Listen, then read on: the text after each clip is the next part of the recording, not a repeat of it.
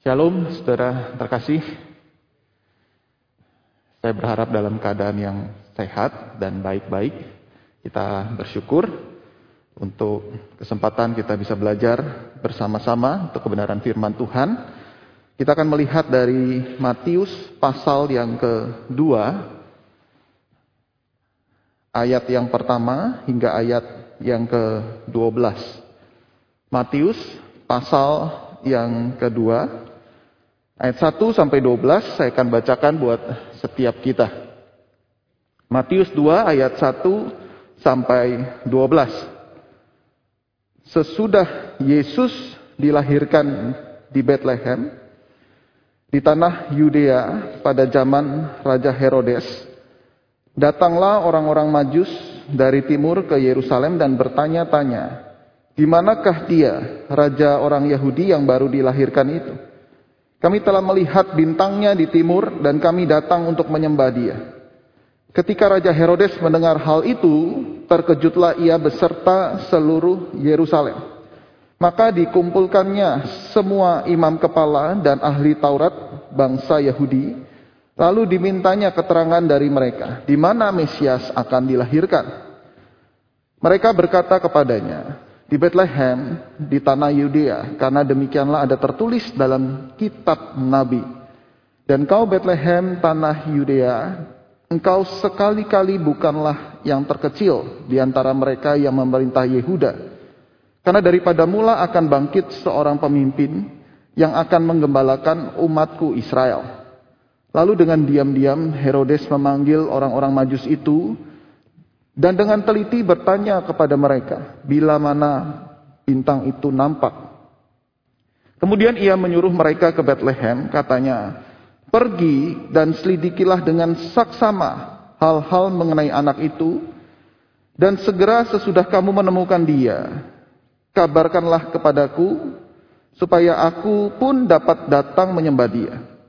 Setelah mendengar kata-kata raja itu, berangkatlah mereka, dan lihatlah, bintang yang mereka lihat di timur itu mendahului mereka hingga tiba dan berhenti di atas tempat di mana anak itu berada.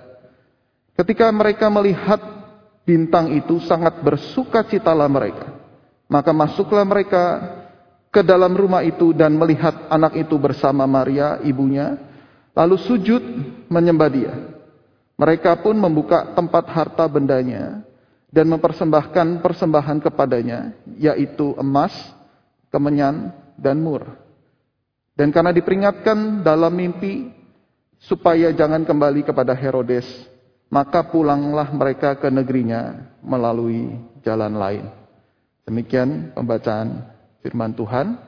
Berbahagialah setiap kita yang membaca, merenungkan, dan juga melakukannya di dalam keseharian kita. Saudara-saudara terkasih, saya percaya ketika kita menjalani kehidupan ini, tidaklah selalu berjalan mulus. Ada banyak tantangan, ada banyak rintangan, sehingga mungkin kita sulit untuk menjalani kehidupan. Jalan tol saja seringkali terjadi kemacetan, atau bahkan sesekali terjadi kecelakaan. Nah, demikian pula dengan kehidupan kita ini. Ketika kita menghadapi persoalan yang ada itu tiba-tiba datang, dan kemudian kita mungkin sulit dan merasa terganggu, merasa terusik untuk menghadapi segala macam gangguan. Mulai dari masalah yang kecil, yang tingkat tengah, maupun masalah yang besar.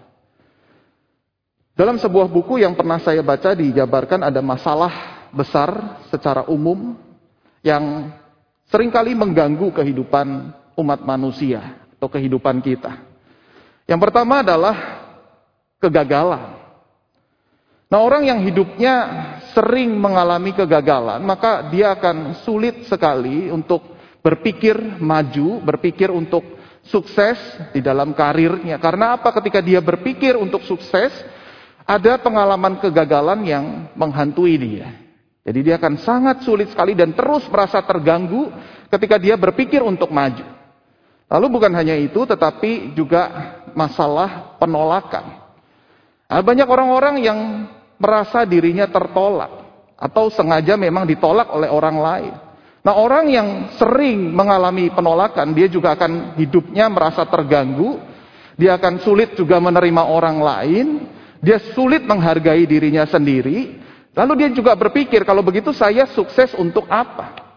Bukankah orang-orang di sekitar saya tidak menghargai saya? Bukankah orang-orang yang ada di sekeliling saya juga dia tidak mengasihi saya, apalagi menghormati? Lalu dia akan terus terganggu di dalam hidupnya ketika sering mengalami penolakan. Dan kemudian sakit penyakit, kita tahu di dalam masa pandemi ini kita sangat terganggu sekali dengan hadirnya virus yang bernama COVID itu. Dan kita tahu bahwa hal yang paling mengganggu kita bukan hanya sakit penyakit, batuk-batuk begitu, tetapi kita takut kehilangan. Sakit penyakit ini ternyata bukan hanya bicara soal sakit, tetapi bisa membuat orang yang kita kasih itu dipanggil oleh Tuhan. Nah, kita merasa terganggu dengan hadirnya sakit penyakit. Lalu bukan hanya itu, tetapi kita bicara soal kemiskinan. Kemiskinan itu juga adalah masalah yang cukup besar. Ada banyak orang yang kaya hidupnya, lalu mendadak jatuh miskin, bangkrut, dan dia akan terganggu di dalam segala aspek kehidupan. Misalnya, tadinya anak di sekolah yang sangat bergengsi, dengan uang sekolah yang sangat tinggi, tetapi dia harus pindahkan anaknya di sekolah yang menengah atau bahkan menengah ke bawah. Supaya apa? Supaya hidupnya bisa terus berjalan. Dan ini juga mengganggu aspek-aspek yang lain, bukan hanya dalam hal pendidikan, kesehatan juga butuh uang. Sehingga orang yang pernah mengalami kemiskinan, dia akan trauma sekali untuk menjadi miskin kembali. Dia akan berusaha untuk mencari uang, berusaha untuk investasi, berusaha untuk menabung, mengelola keuangan dengan baik. Nah, saudara-saudara, artinya orang-orang atau setiap kita yang bisa mengatasi 4 masalah ini, maka hidupnya akan mengalami keamanan, kedamaian, dan sukacita. Tetapi sebaliknya, ketika kita tidak bisa mengalami atau mengatasi 4 hal ini, kita seringkali cemas, kita seringkali terganggu. Lalu bagaimana kita menjalani kehidupan? Lalu kenapa ini terjadi pada diri kita? Lalu kita mulai bertanya-tanya kepada Tuhan, dan kita mulai tidak bisa menerima diri kita apa adanya. Nah, saudara-saudara, kaitannya di dalam perikop yang tadi barusan saya bacakan, saudara, menarik sekali, di mana perikop tadi dikisahkan ada seorang raja yang luar biasa. Raja itu bernama Herodes. Raja ini sangat terhormat, karirnya begitu gemilang, kedudukannya sangat tinggi, posisi ada di puncak, dan sangat pandai, dia sangat cerdas, politiknya begitu luar biasa, barangkali badannya sehat dan kekar karena tabib-tabib ada di sekitarnya untuk mengontrol kesehatannya. Ini raja yang bernama Herodes itu. Dan orang-orang akan berpikir dia adalah orang yang paling bahagia, orang yang tidak pernah mengalami gangguan apapun. Tetapi saudara, di dalam ayat yang ketiga dikatakan begini, ketika Raja Herodes mendengar hal itu, terkejutlah ia. Saudara, terkejut di sini bukan kaget begitu ya, bukan surprise. Ini salah terjemahan di dalam bahasa Indonesia, tetapi terkejut di sini itu terganggu. Di dalam bahasa Inggris lebih tepat diterjemahkan disturbed sama troubled. Dia terganggu. Dia mungkin saat itu sedang cemas luar biasa. Dia saat itu sedang murung luar biasa. Dia saat itu mungkin sedang panik luar biasa. Mungkin hari-hari biasa dia bisa makan tidur dengan begitu mudah. Tetapi hari itu makan gak enak, minum gak enak, lalu kemudian mau tidur nyenyak juga gak bisa. Dia terus gelisah, dia terus berpikir sesuatu, dia terus merasa diri ini tidak ada maknanya. Dia bingung sekali, saudara. Dia sangat terganggu dengan berita kelahiran Mesias. Nah, saudara, pertanyaannya, mengapa Raja Herodes itu sangat terganggu dengan berita kelahiran Yesus? Nah, sebelum saya menjawab, mari kita mengenal lebih dekat tentang siapa itu Raja Herodes Agung. Dalam Perjanjian Baru ada banyak nama Herodes, Raja Herodes. Ada Herodes Arkelaus, ada Herodes Antipas, ada Herodes Agripa I, Agripa II, dan Herodes yang dikisahkan di sini adalah Herodes Agung. Nah, Herodes ini bukan orang Yahudi. Ayahnya orang Edom, ibunya orang Arab.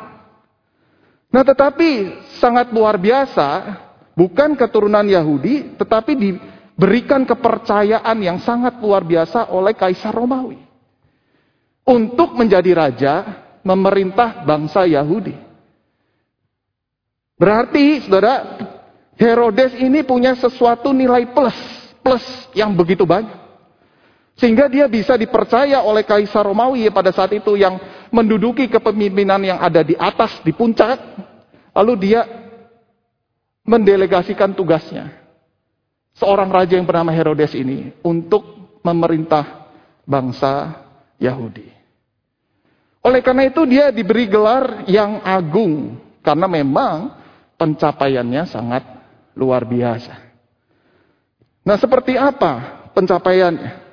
Saudara, ia seorang yang sangat piawai dan cerdas di bidang politik, sehingga ia bisa membangun suatu bangunan yang megah, luar biasa, lalu dia persembahkan kepada Kaisar Romawi.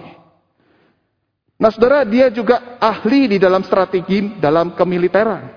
Dia membangun benteng Masada. Ini sangat luar biasa cerdas di dalam taktik atau strategi perang. Dia potong itu gunung yang ada di atas, lalu kemudian dia bangun benteng yang ada di atas, dan dia bisa mengangkut banyak batu-batu, persediaan senjata dan persediaan makanan untuk bisa hidup bertahun-tahun. Jikalau ada pemberontakan, dia tinggal langsung lari ke atas. Di situ juga ada istananya, dan secara posisi dia akan mudah sekali memenangkan peperangan. Dari atas dia tinggal melihat ke bawah, melihat orang-orang yang ada di bawah di sekitarnya datang dari mana. Tinggal dia siapkan pemanah-pemanah dan pelempar-pelempar batu yang handal.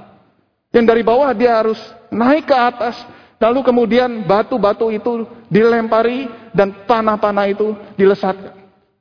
Dan ini sangat sulit sekali, saudara, untuk bisa menjatuhkan kepemimpinan daripada Raja Herodes.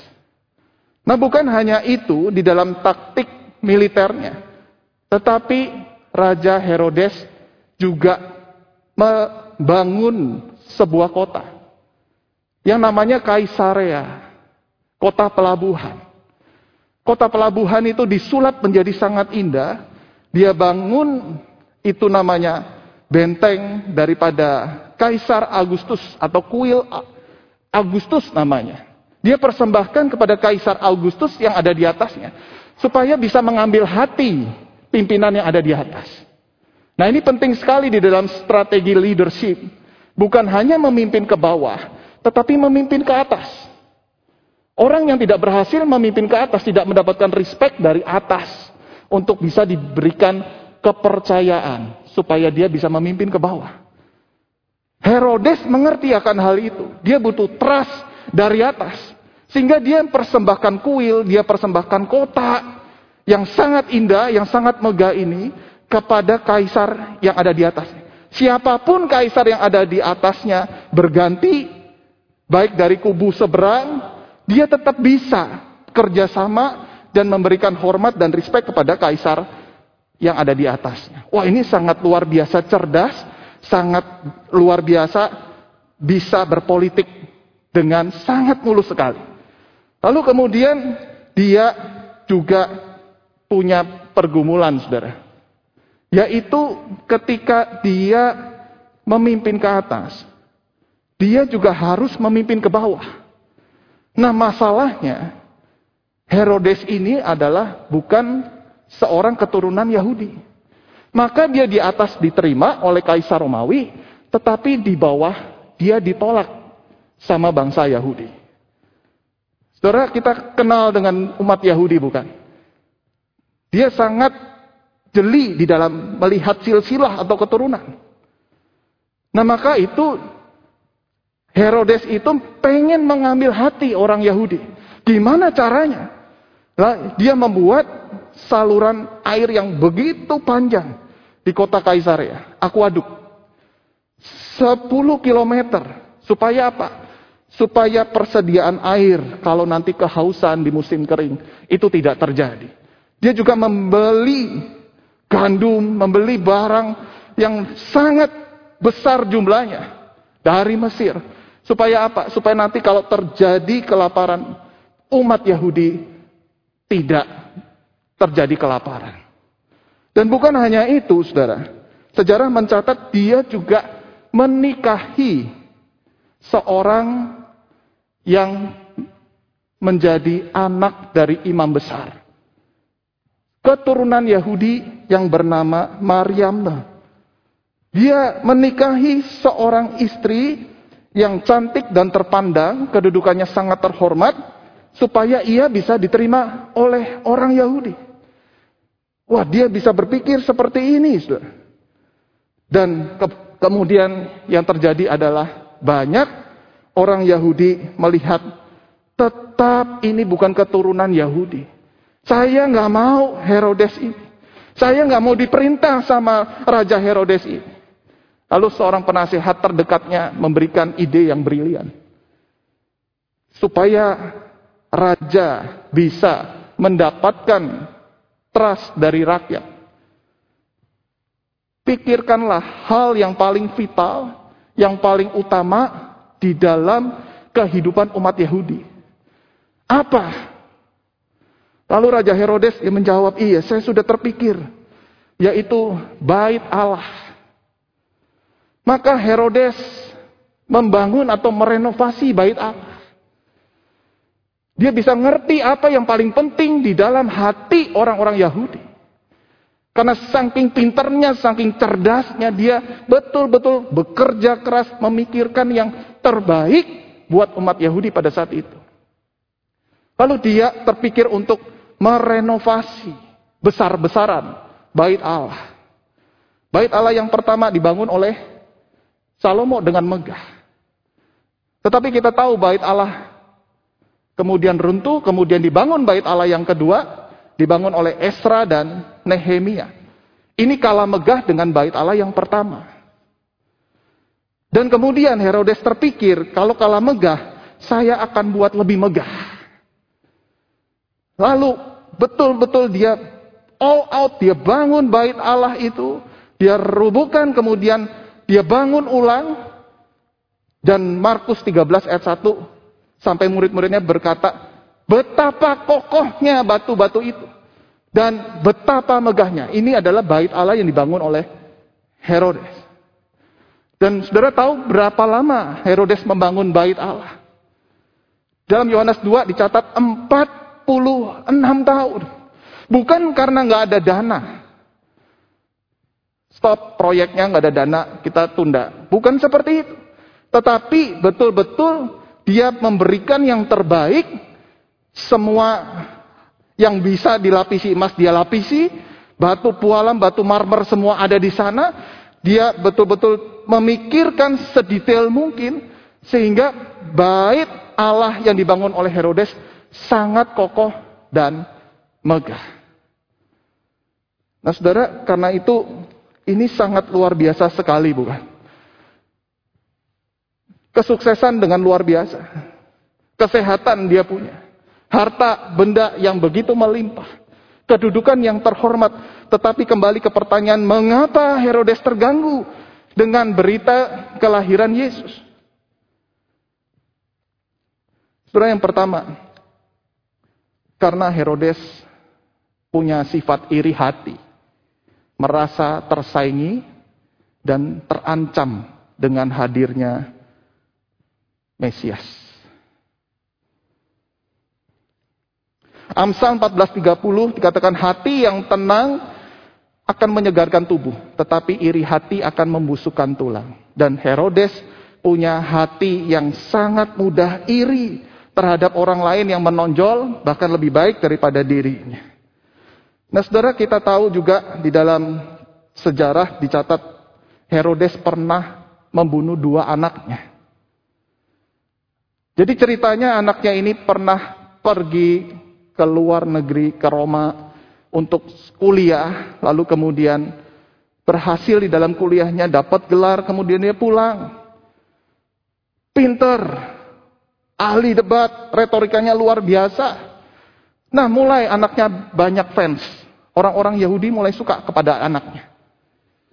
Dan orang-orang Yahudi menilai ini sepertinya lebih layak dari papanya. Kenapa? Karena anak dari Mariamne. Herodes bukan keturunan Yahudi. Tetapi anak-anak Herodes ada darah Yahudi dari Mariamne, istri yang dinikahi tadi. Nah begitu mulai banyak fansnya, mungkin followernya lebih banyak. Wah, dia mulai terganggu. Kok bisa sih anak saya bisa lebih hebat, lebih pintar dari saya? Wah, ini mulai terganggu, mulai iri dengan anak yang sangat luar biasa brilian itu. Maka dia pikirkan caranya untuk bagaimana menghukum mati anaknya. Yang terganggu di sini, saudara, kalau kita perhatikan di ayat yang ketiga dikatakan bukan hanya Herodes tetapi beserta seluruh Yerusalem. Saudara, ini ada yang aneh. Kenapa bukan Herodes aja tetapi seluruh Yerusalem terganggu? Saudara, penduduk Yerusalem, mereka sedang menanti-nantikan yang namanya Mesias. Jadi ada pengharapan mesianik pada saat itu. Nah ini mulai disebutkan di dalam perjanjian lama ada hari Tuhan datang. Nah, mereka punya arah. Mesias kapan datang. Apalagi ketika mereka ada di pembuangan. Nah ketika mereka di pembuangan, mereka betul-betul bertobat. Mereka betul-betul minta sama Tuhan. Mesias datang. Jadi kalau ada seseorang yang menonjol, dia akan curiga, ini Mesias atau bukan. Misalnya, Yohanes Pembaptis pernah dikira Mesias. Betul? Katakan dengan jujur, kamu siapa? Kamu Mesias bukan? Nabi Elia bukan? Yohanes Pembaptis berkata, aku bukan Mesias. Aku hanya suara yang berseru-seru di padang gurun. Tapi Mesias itu akan datang. Membuka tali kasutnya pun aku tidak layak. Nah kira-kira itu yang terjadi pada saat itu, saudara. Di mana ada atmosfer dari seluruh penduduk Yerusalem. Untuk menantikan kehadiran Mesias. Dan dia tahu Herodes bukan Mesias itu. Herodes bukan Mesias, ini adalah raja boneka dari Kaisar Romawi. Sehingga waktu dengar ada berita tentang kelahiran Mesias, seluruh penduduk takut, terkejut. Kenapa? Pertama dia tahu watak Herodes kayak apa. Yang kedua, jangan-jangan ini Mesias yang betulan. Nah, kalau dua-duanya ketemu, Herodes dengan watak yang sangat iri, dia gampang terancam, dia dengki. Ini Mesias, ini juga adalah Mesias yang punya kepemimpinan yang baik, punya karisma yang luar biasa. Ini ciong, saudara. Ini bisa perang. Wah, kalau perang ini gimana?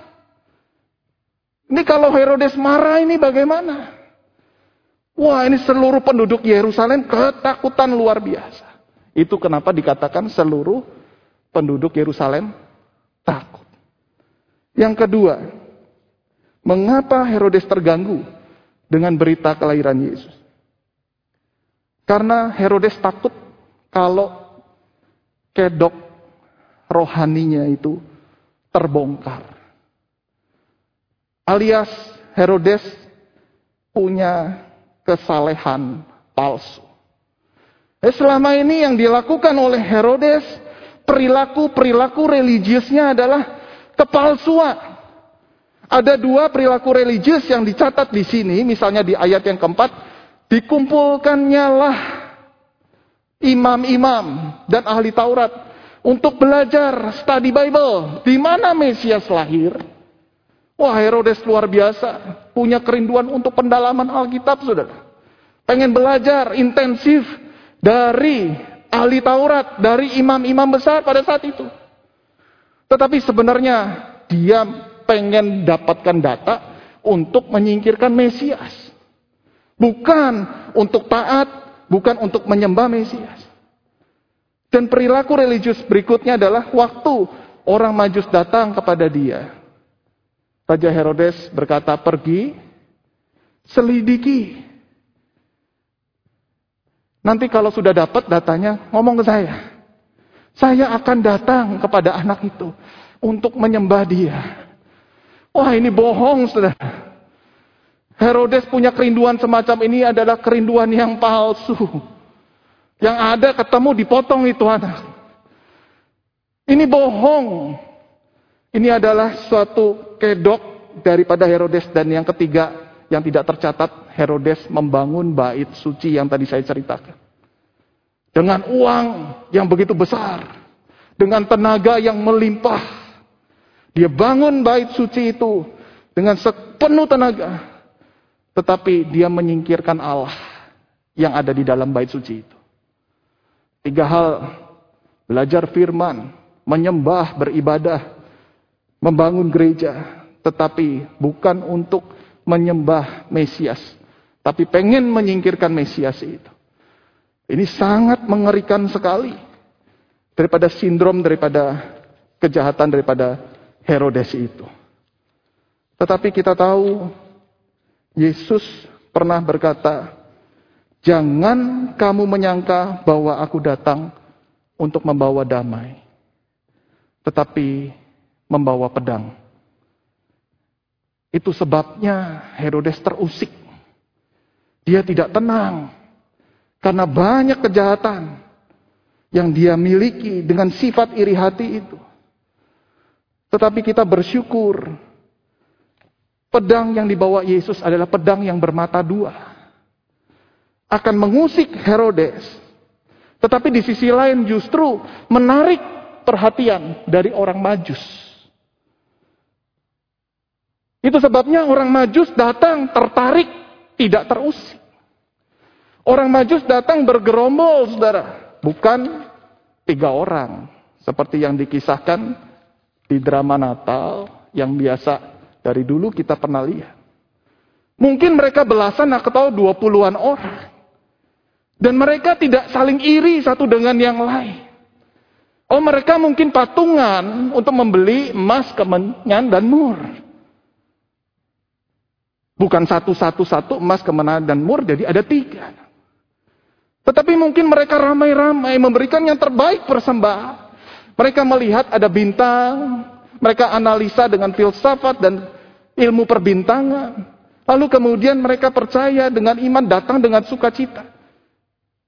Bahkan dengan hati yang polos mereka berhadapan dengan serigala yang bernama Herodes. Mereka tidak takut karena mereka mungkin belum tahu persis keadaan di Yerusalem seperti apa. Tetapi mereka datang dengan penuh sukacita, lalu mereka datang menyembah, ketemu dengan bayi Yesus itu. Ngomong-ngomong bukan bayi waktu di palungan. Tetapi sudah setahun lebih. Makanya disebut anak itu, bukan bayi. Dan ketemunya bukan di palungan, tetapi di rumah. Artinya apa? Artinya mereka sudah dengar dari setahun yang lalu, mereka kemudian berjalan. Setahun lebih lamanya.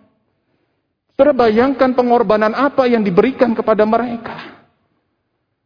Bukan hanya emas, kemenyan, dan mur yang nampak di luar. Tetapi waktu mereka korbankan. Keluarga yang mereka tinggal, mereka bisa liburan bersama keluarga. Kemudian mereka habiskan untuk berjumpa dengan bayi Yesus yang berumur setahun lebih itu. Dan yang terakhir, mereka mengorbankan nyawa. Di ayat yang ke-12, orang Majus itu diingatkan di dalam mimpi, jangan kembali kepada Herodes. Kenapa? Next, saudara, kembali. Ini resiko besar sekali. Waktu berjumpa dengan Yesus, ini bukan kesalehan palsu, tetapi kesalehan yang sungguh-sungguh. Berjumpa dengan Raja Herodes dengan pakaian gemerlap. Keren sekali. Lalu bayi Yesus. Tidak tertarik dengan penampilan bayi Yesus. Bayi yang lemah, umur setahun setengah bisa apa? Tetapi Raja Herodes dengan kekuasaannya, sedikit-sedikit dia tinggal suruh pengawal, bukakan pintu. Bukan. Dari penampilannya lebih cocok Raja Herodes, bukan? Yang jadi Mesias itu. Tetapi orang Majus itu justru percaya ini, anak ini yang adalah Mesias itu.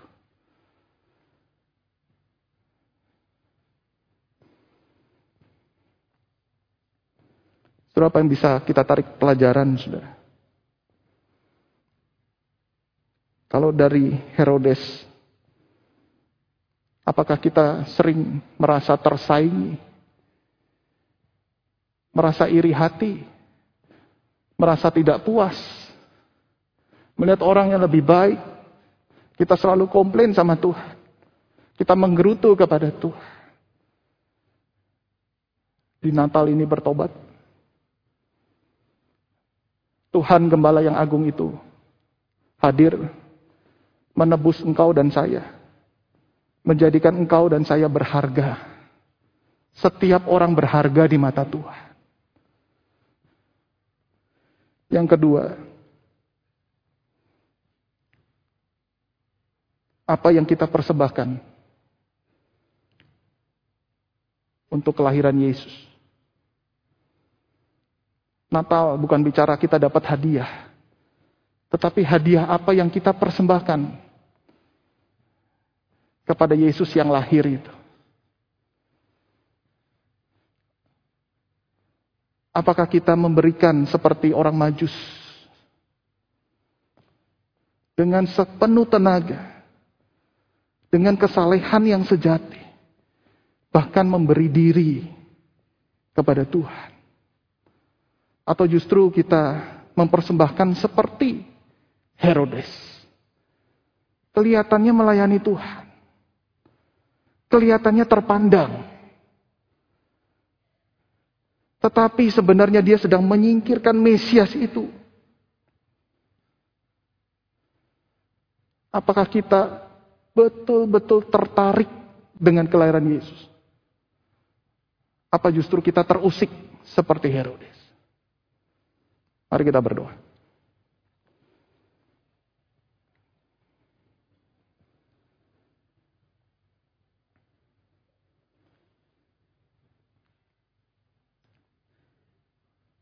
Bapa dalam surga, kami melihat hati kami yang paling dalam. Ampuni jikalau banyak iri hati. Ampuni jikalau kami tidak sungguh-sungguh menjadi seorang Kristen atau murid Tuhan yang melayani Engkau. Sekian lama kami hidup bergereja, tapi sekian lama juga kami masih hidup di dalam dosa yang kami tidak sadari. Biarlah di minggu Advent yang keempat ini, Tuhan sekali lagi menegur, mengingatkan kami. Kami boleh mempersembahkan yang terbaik di hari Natal ini hanya untuk Tuhan, bukan untuk diri kami sendiri. Terima kasih Tuhan, Dalam nama Tuhan Yesus kami berdoa. Amin.